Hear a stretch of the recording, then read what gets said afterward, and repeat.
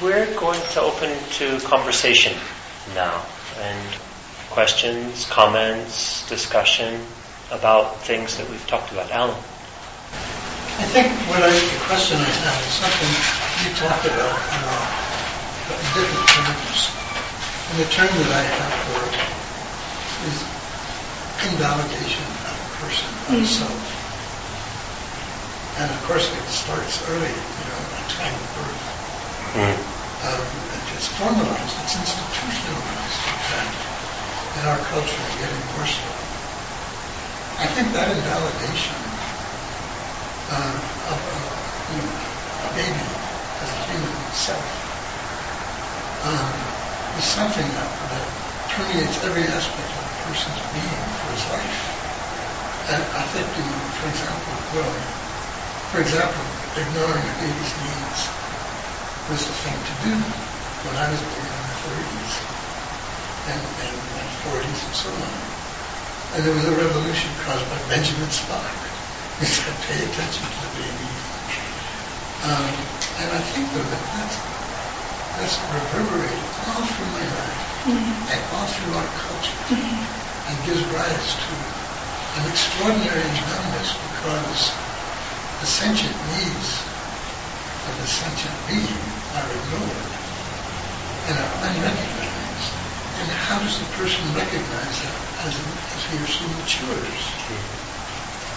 And so you become known. And I remember a great revolution against that, a bloodless revolution, which occurred in the 50s, not the 50s, the 60s, with things like ethno, where people were teaching touch, and touch could sometimes change things dramatically. But anyhow, it's gotten much worse now because the changes we had in the 60s, the 70s, part of the 80s are completely reversed. And the culture now is much worse than it was in the 50s. And I suspect it's similar to what was happening in the 30s, where the whole culture is invalidated. Our culture is invalidated. Our culture is being destroyed. The hopes and dreams of our children are being trashed by a small segment of society who has the power because of wealth and connections to similar segments around the world. Are you suggesting that on a grand scale we're all traumatized by that? Absolutely. To some extent? Yeah. Because what is our response to it? You'd think people would be angry as hell. We look at ourselves, we are what? No. We have no response. And those of us who do have response, like our young people, go out and join Occupy Wall Street, and if they have a significant position of leadership, they have a good chance of being whisked off to one of their re-education camps, as they call it. And God knows what's happening there. So I think that, it's almost like we need some kind of sensory awareness therapy. There you go. Similar to what you've been talking about. At a whole cultural level, we don't have it. I think I agree. And I think, one of the things that is the motivation behind the idea that I have of a Dhamma village is to create a grouping of people who can live at whatever precept level they're at, and where the concepts of Dhamma and awareness and insight and generosity and non-harm are in various different things that we experience in a village, in a school system, in a medical system, in a nursing home system, in a hospice, in a store, and growing food, so that the meditation is not isolated into the cushion. It is actually in the whole of our life. So the vision that I have is about creating a place like that where people can come together and begin the process of waking up in all aspects of their life. But I think, and so what I hear you say, and I agree, is that what we're up against is in endemic proportions, and we are needing a kind of a global response. But what I can know for myself is that we can start here, and we can start here And as communities, like little grassroots communities, begin to have an interest in not being numb and being awake and alive, and finding ways to support and nourish and cultivate that in small and meaningful ways in their lives and their families and their friends and their communities, then we have some contrast to this whole kind of widespread thing that's happening around us. I would like to add, Alan, that while I agree with you too, and it saddens me often when I think about ways in which our culture has moved, and it's not just accidental, much of it is intentional. And I think the numbness that you speak of is also a response to the over-stimulus of the market economy, which teaches us if you buy stuff, you'll be happy. If you get this, you'll be happy. And if you watch TV and if you're reading magazines and you're looking at advertisements, you're drawn in that direction. You know, there's one of my favorite authors, Anne Lamott, has in one of her books the phrase retail therapy. She confesses that every now and then you just got to buy some, you know, just it feels good. But she's admitting something, but at the same time underneath there she's showing a symptom, right? It's like, yeah, you can buy stuff. Let's go buy $50 of something at the store. How long does that relief last? You know, depends on your bank account, but for most people, about a week, maybe 2 weeks. You got to go do it again, right? And so we feel like we're being satisfied by all of these, by acquiring position and wealth, right, and things. And that numbs us to the deeper sources of well-being and happiness. And this numbing is really, it's heavy. And yet, I don't get too depressed about it. I'm not sure if you're depressed, but your tone was quite negative, and I think rightly so, because there is also a tremendous amount of hope. Look, in the town of Colorado Springs, we have these kinds of events regularly. Look in the town of Colorado Springs, we have vibrant sanghas. Look in the town of Colorado Springs, I've met so many people who are not Buddhist, you know, who are aware of these things. Various caregivers, people at grocery stores I've met. Speaking of grocery stores, as a sort of, you know, side thing, look at how much the King Soopers that I shop at in Uinta in the past 6 years has expanded its natural food and organic food selection in Colorado Springs. Okay, granted, it's the west side. Pardon? Even Safeway. Even Safeway, right? Yeah. I mean, and people are getting a little bit more connected to the earth. They want to buy healthier products. They want to buy local products. They want to contribute to community. And I think people, an amount of people, it's a minority, but I think it's growing, caring about community. Perhaps not the Dhamma village that Amma's talking about, but something not that far away. I know many people who, when the economy crashed 4 years ago, agreed with me, wow, you know, if it really, really crashed and everything went to hell and most of us lost jobs, think of what we could do. Those who owned houses could take in their friends who didn't have a place to live, and we could create communities of people together.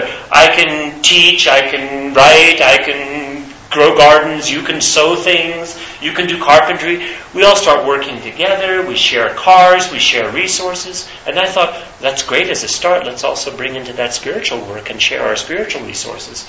And you have this notion of communities of people working together in ways that are really wholesome.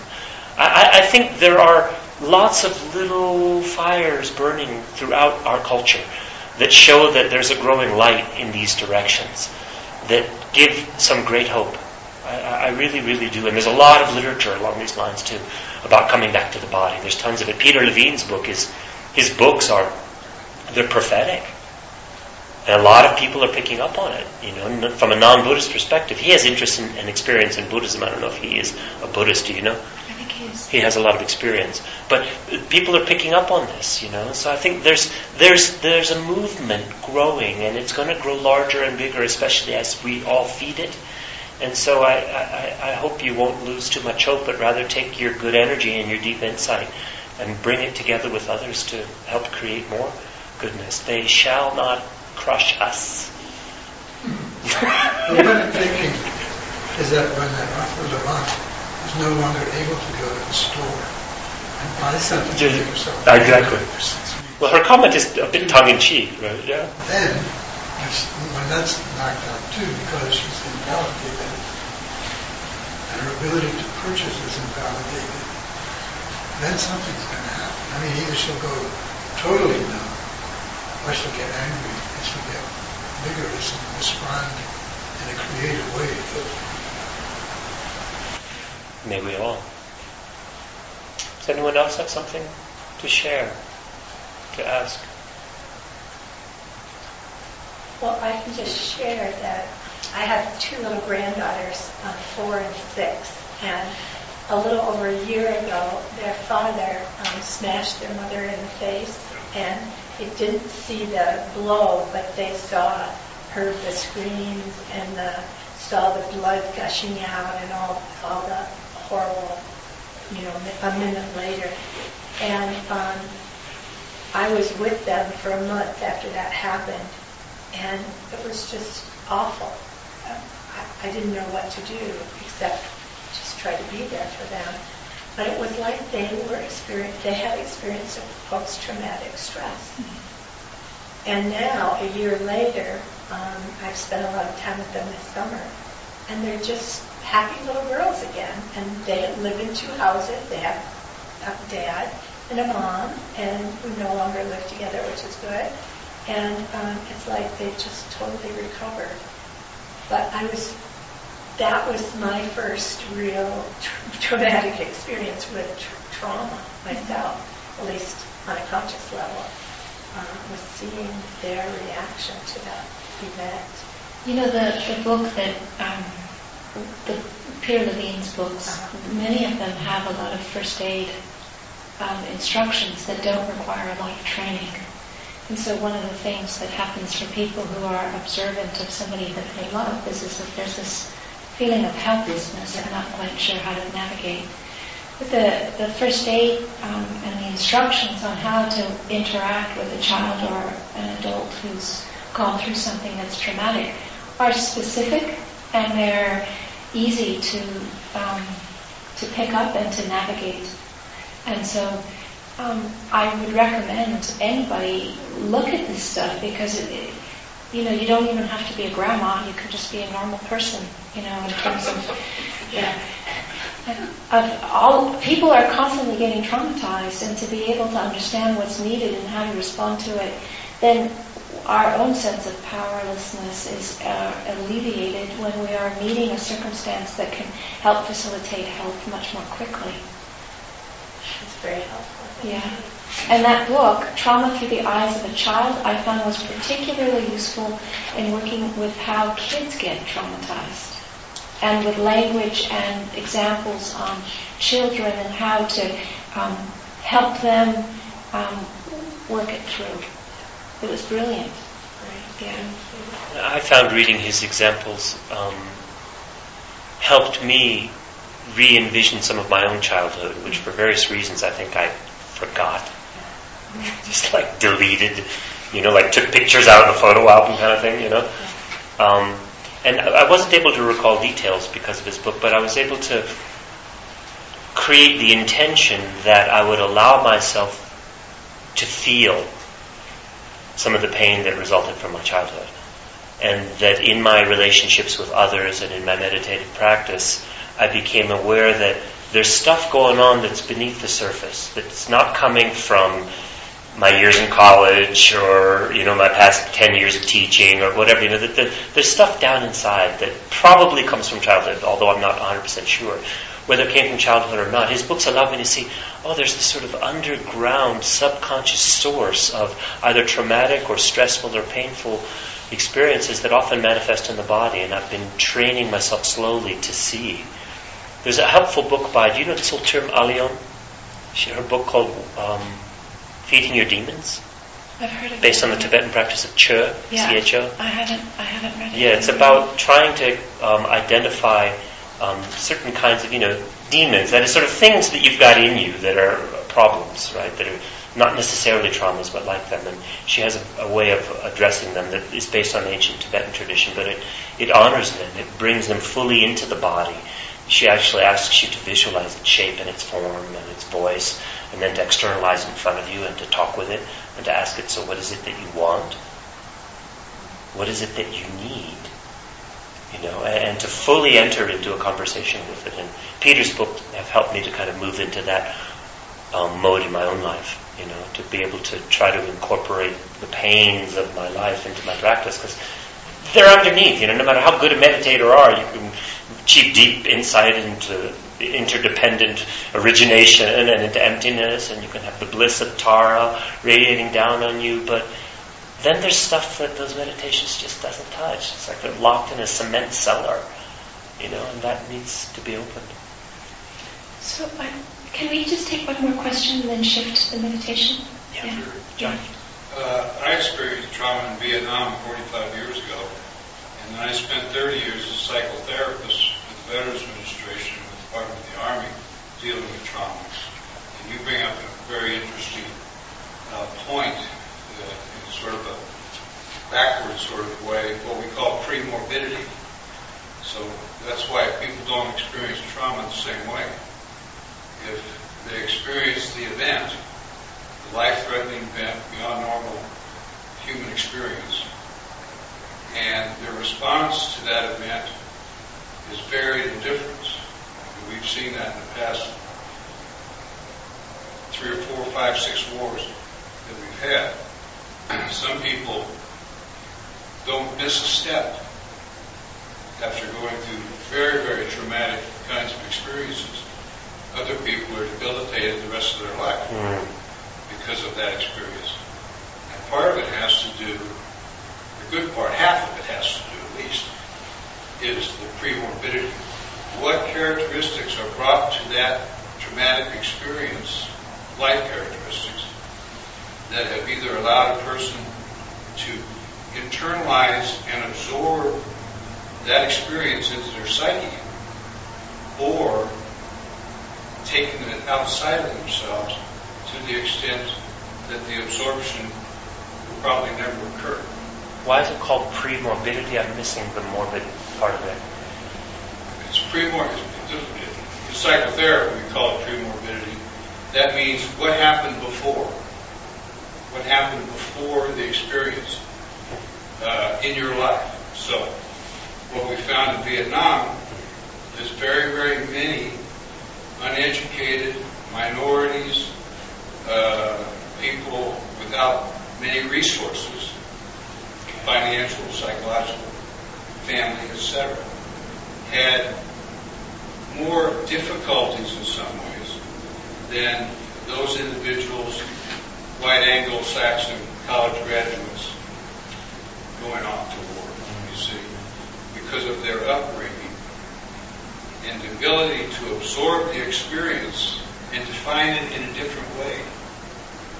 And see, that's the struggle that the military is going through now with Iraq and Afghanistan. Big time. Because PTSD is not PTSD for everybody. My experiences in Vietnam would classify me as having post-traumatic stress disorder, but that's not the case. You see, that somebody else's same experiences, it would be the case. You see, so it depends on what you bring to any kind of traumatic experience. If you define trauma as life-threatening, beyond the realm of normal human experience. I would agree that it entirely depends on how you are perceiving it. And so it's not only that you're in something that's life-threatening, it's the way that you're perceiving it that way. And so it has all to do with the way you experience it rather than to do with the event itself. And so you can have many different people experience ostensibly the same thing and have completely different effects and even reports of what happened, you know. So it's not the thing itself, it's how you perceive it and what you do with it. Okay? For some people then it's not trauma. Right, exactly. Right. Exactly. For some it is trauma. Right. And That's some it is, but they repress it. They're so skillful at repressing the symptoms that it was trauma at the moment, but they just push it away. There's no evidence of that in the literature. The people that don't experience trauma on a long-term basis have been repressing it. You know, there's much more evidence about the pre-morbidity. What do they bring to the experience? What do they do? I'll give you an example. In Vietnam, everybody was deployed as individuals. You're an individual, you're thrust amongst a bunch of strangers, whereas in these wars, everybody goes as units. You see, you already know all of your comrades. You've trained with them, you lived with them. In that war, everybody just shot over there, on a contracted airplane, all strangers, filling up the airplane. That's a big difference in terms of your support that you get in terms of the experience. So the repression, there could be some repression. I'm not saying it doesn't exist, but there's no evidence that all of these highly functioning people, after the trauma, have simply repressed, the trauma. See what I mean? As opposed to it was not framed as a permanent kind of trauma. Yeah. So it was framed as I had an auto accident out here 3 years ago. I'm over it now. That kind of thing. Sure. So, but the framing, in a sense, is what makes it a trauma or not a trauma. Exactly. Right. It's not given in and of itself, as Amma is saying. It depends on the perception of it. Well, you have to have two things: the event and then the perception. That's right. So I think with that, I'd like to shift it into meditation, if that's okay. Yeah. Yeah.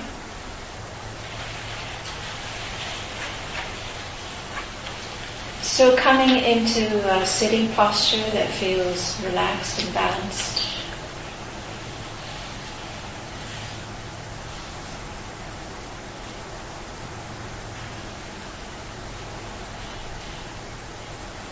And just taking a moment to tune into the body. Notice where there is any tension and make an intention to relax.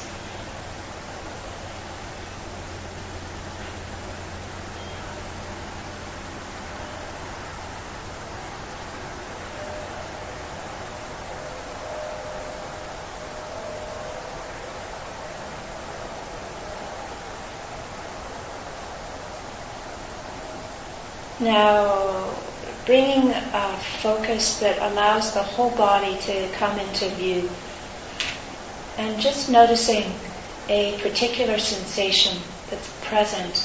Where are you experiencing it, and how are you experiencing it? What is it that you're feeling? Do you notice that inside?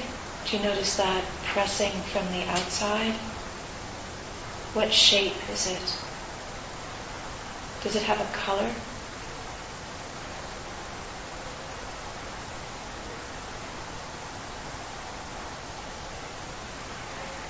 And is there an image that is associated with this body sensation?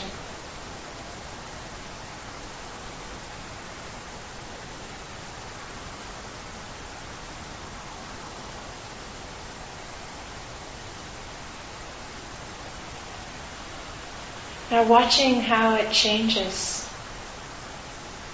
how the sensation itself changes, how the images, if there is one, how it shifts, and how something else may appear. And if there's another sensation that appears, bringing attention to that, watching it.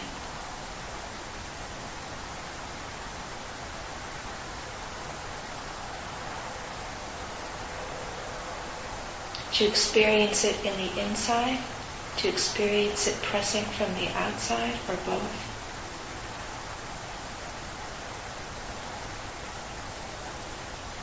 Does it have heat? Does it have movement? Does it occupy a space?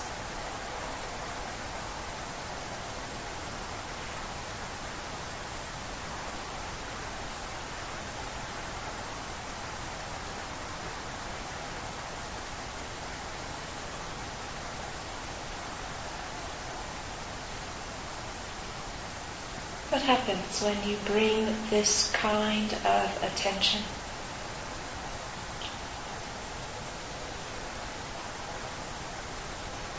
Does it get bigger? Does it get smaller? Does it fade? Does it disappear? Does it pulse?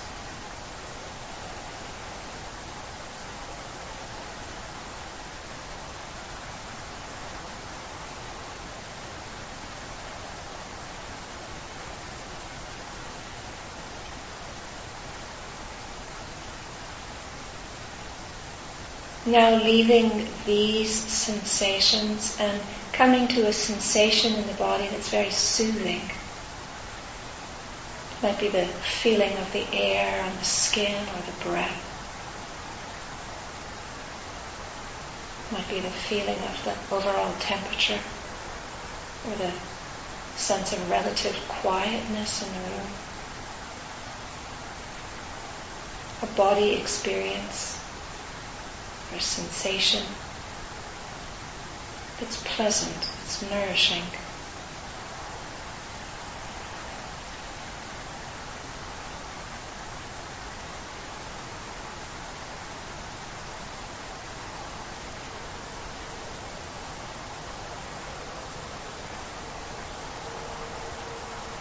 Allowing the body to be restored and relax with this contact with this nourishing sensation.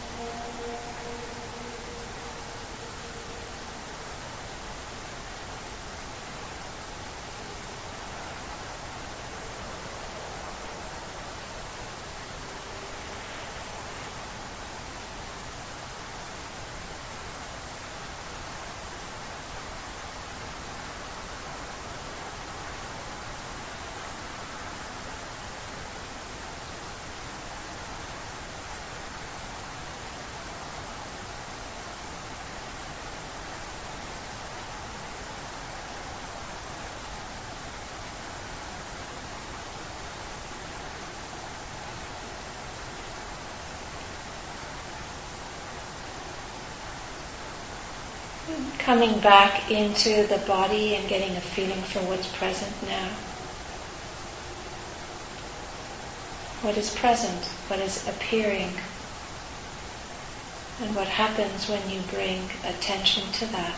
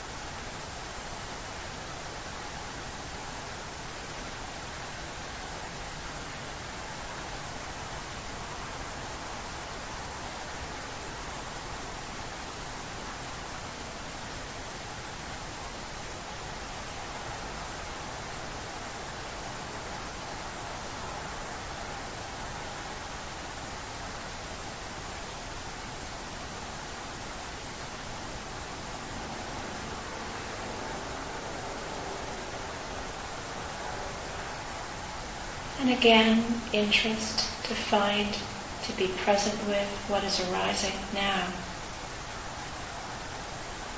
A prominent sensation in the body, and bringing a caring attention to that. And noticing, are you experiencing it inside of your body, pressing from outside of your body? What kind of shape is it occupying?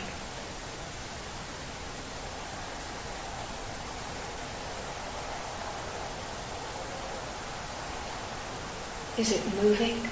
And if it's moving, what's the quality of movement and the direction of the movement?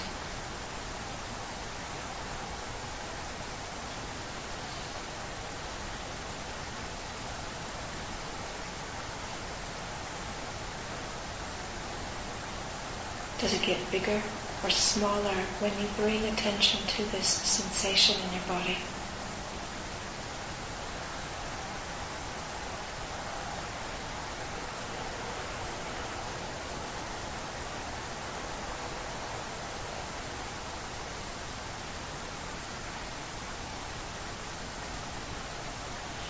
Coming back into the whole sense of the body sitting here, how are you feeling?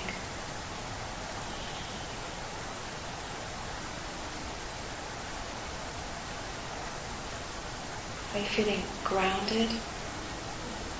Are you feeling spacey? Can you feel your whole body? How does your whole body feel?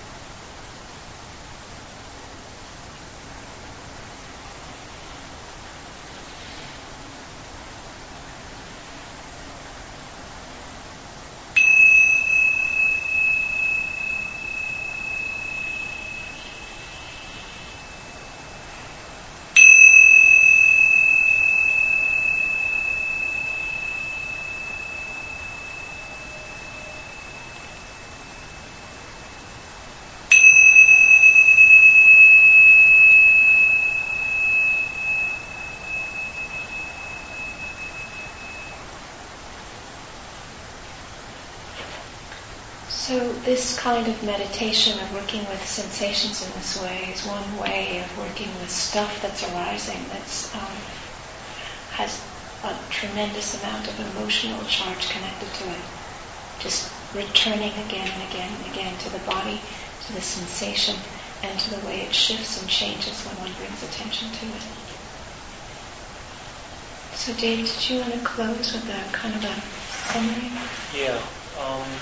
I'd also like to add to her comment, Alma's comment just there, that in addition to being with the body and its sensations, this practice can be very helpful if you add on to it sometimes noticing your response to those sensations. So for example, when you ask yourself, so how does my whole body feel? Sometimes your whole body might feel, if you're lucky, warm, at ease, relaxed, almost floating, light. Sometimes it might feel, as for some reason mine does today, I think I exercise too much, kind of tight and painful. That's how mine felt when I was meditating. My back, my legs sort of just feel sore, right?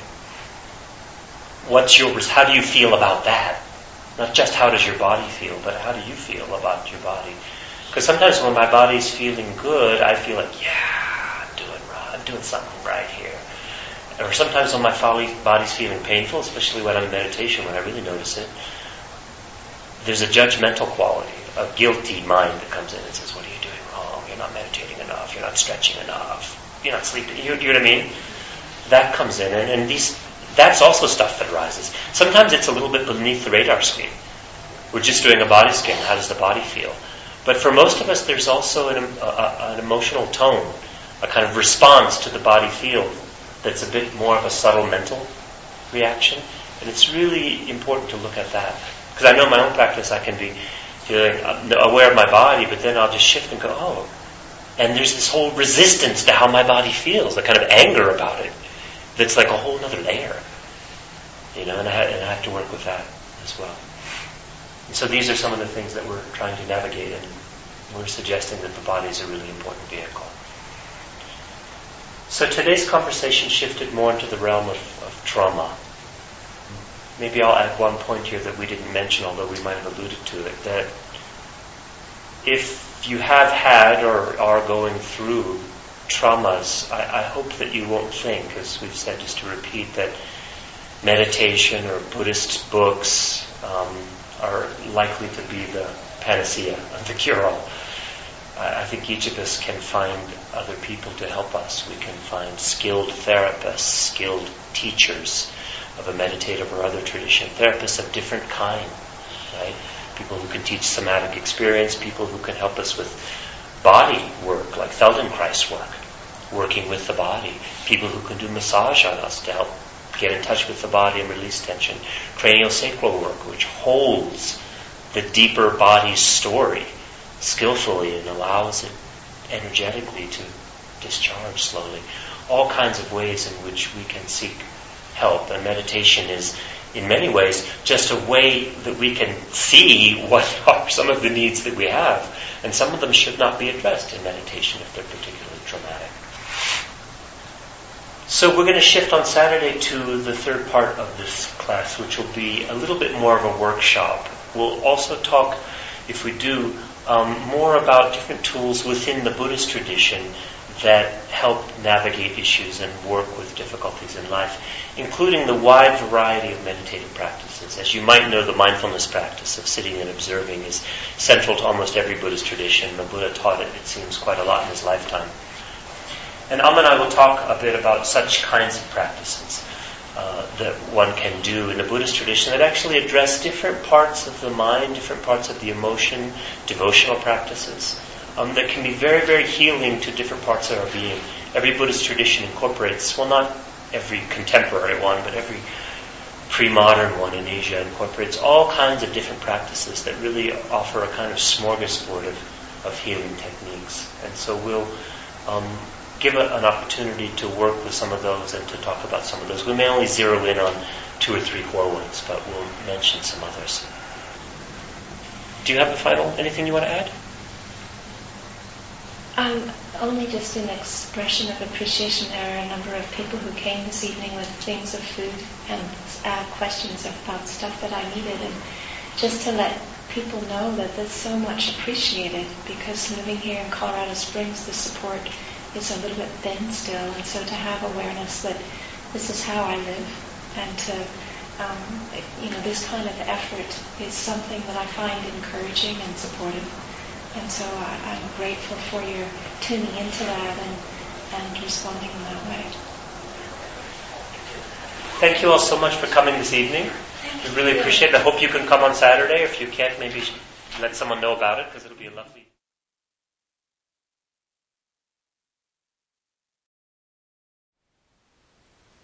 Thank you for listening.